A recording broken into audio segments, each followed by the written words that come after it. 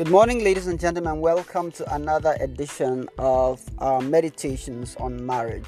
Today, I'm going to talk about intrusions in the institution called marriage.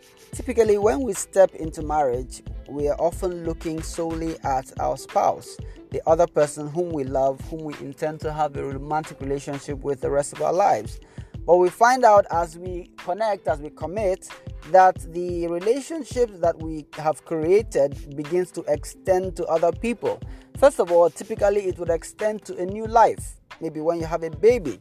And when you do have that baby, you find that baby becomes the focus of the attention, particularly of the women or of both of you. And you have to deal with that. You have to deal with the fact that you have a third person in the relationship whom you have to give attention to. Now, when that happens, other things begin to unfold. You have to have your in-laws coming in, maybe your mother-in-law, father-in-law, helping to take care of the baby. You have to have relatives coming to the house to say hello. You get to meet relatives you've never met before, those you like and those you don't like. You have to have people living with you. Maybe you want a house help, and that person is from your extended family. So the bliss and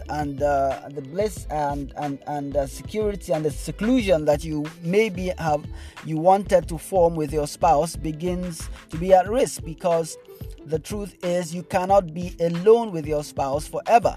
These external parties need to come in. Other intrusions come in, like issues of culture and events. There are events you have to attend. People are getting married within your extended family. They attended your wedding rather, and you are now obliged to attend theirs. They attended your outdooring. You are obliged to attend theirs. So those intrusions come into your time. That is part of the package of getting married to somebody else. That person grew up in an environment where he or she had other relationships. Now you have other intrusions that start coming in. It could also be financial. There are needs in your extended family, and those needs have to be met. And often you would be expected to contribute your quota in order to solve those problems, both financially and in terms of your intellectual contribution. So those things come up. There are so many of these intrusions that come in. You're dealing with people who are from other persuasions in terms of religion and culture, and maybe even political persuasions. You're engaging with such people, and that is part of your marriage. So when you're getting into the marriage institution, you must realize that what you are creating is a new branch of the societal continuum, if you like. A new branch of society, because family is considered the fundamental unit of society, and you must realize that what you're doing is not getting to a love story. What you're doing is creating a new institution that is part of a larger institution, and you have to deal with those external parties, external to your unit, that will need to relate and interact with your unit. That should be part of your decision making.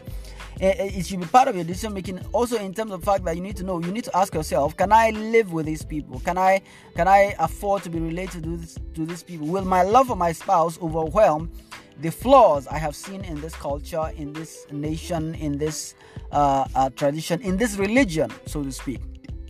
So those are considerations you have to make when engaging somebody for the purpose of marriage. It is beyond that person you're seeing.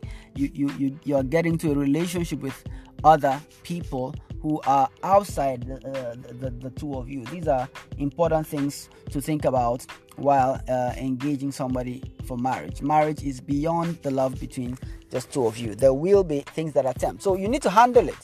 You need to identify those intrusions that are necessary and differentiate them from those intrusions that are frivolous, and be able to do away with frivolous intrusions and manage necessary intrusions. That is part of the life that we are called to live. Thank you very much for listening to me. My name is Kenneth Gary. Connect with me on Facebook, on YouTube, on Anchor, and as well as my website, scribblingsage.com. Have a great day.